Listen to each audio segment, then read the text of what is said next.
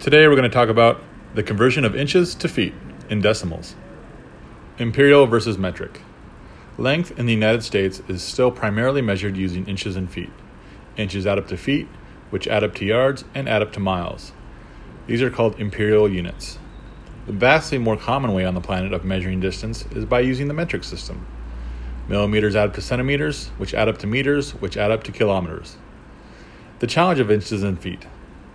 One of the challenges with inches and feet is that they can be difficult to add. Can you quickly add 3 3/8 to 4 5/16? Probably not. The same challenge can be said of elevations in the field.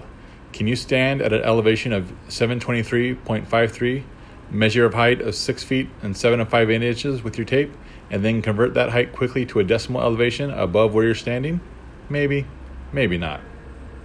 A lost art of mental conversion. Sitting here writing this, I'm wondering if perhaps I'm explaining a lost and forgotten art. That art being the conversion of measurements from inches to feet and decimals. It's too easy to use your phone to do the math. Heck, there's likely an app to do it for you. But us old school guys can still do it in our heads. We're the same generation that can still do long division and write in cursive. How to learn to convert inches to decimals. It's certainly not rocket science. There are 3 easy steps in mind. 1. Memorize the decimal equivalents for each whole inch.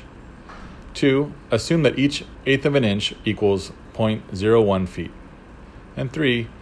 Add 0.01 feet to each whole inch decimal, and you're done. The process is not tough, but it requires practice. If you learn it, it will serve you well in your construction career.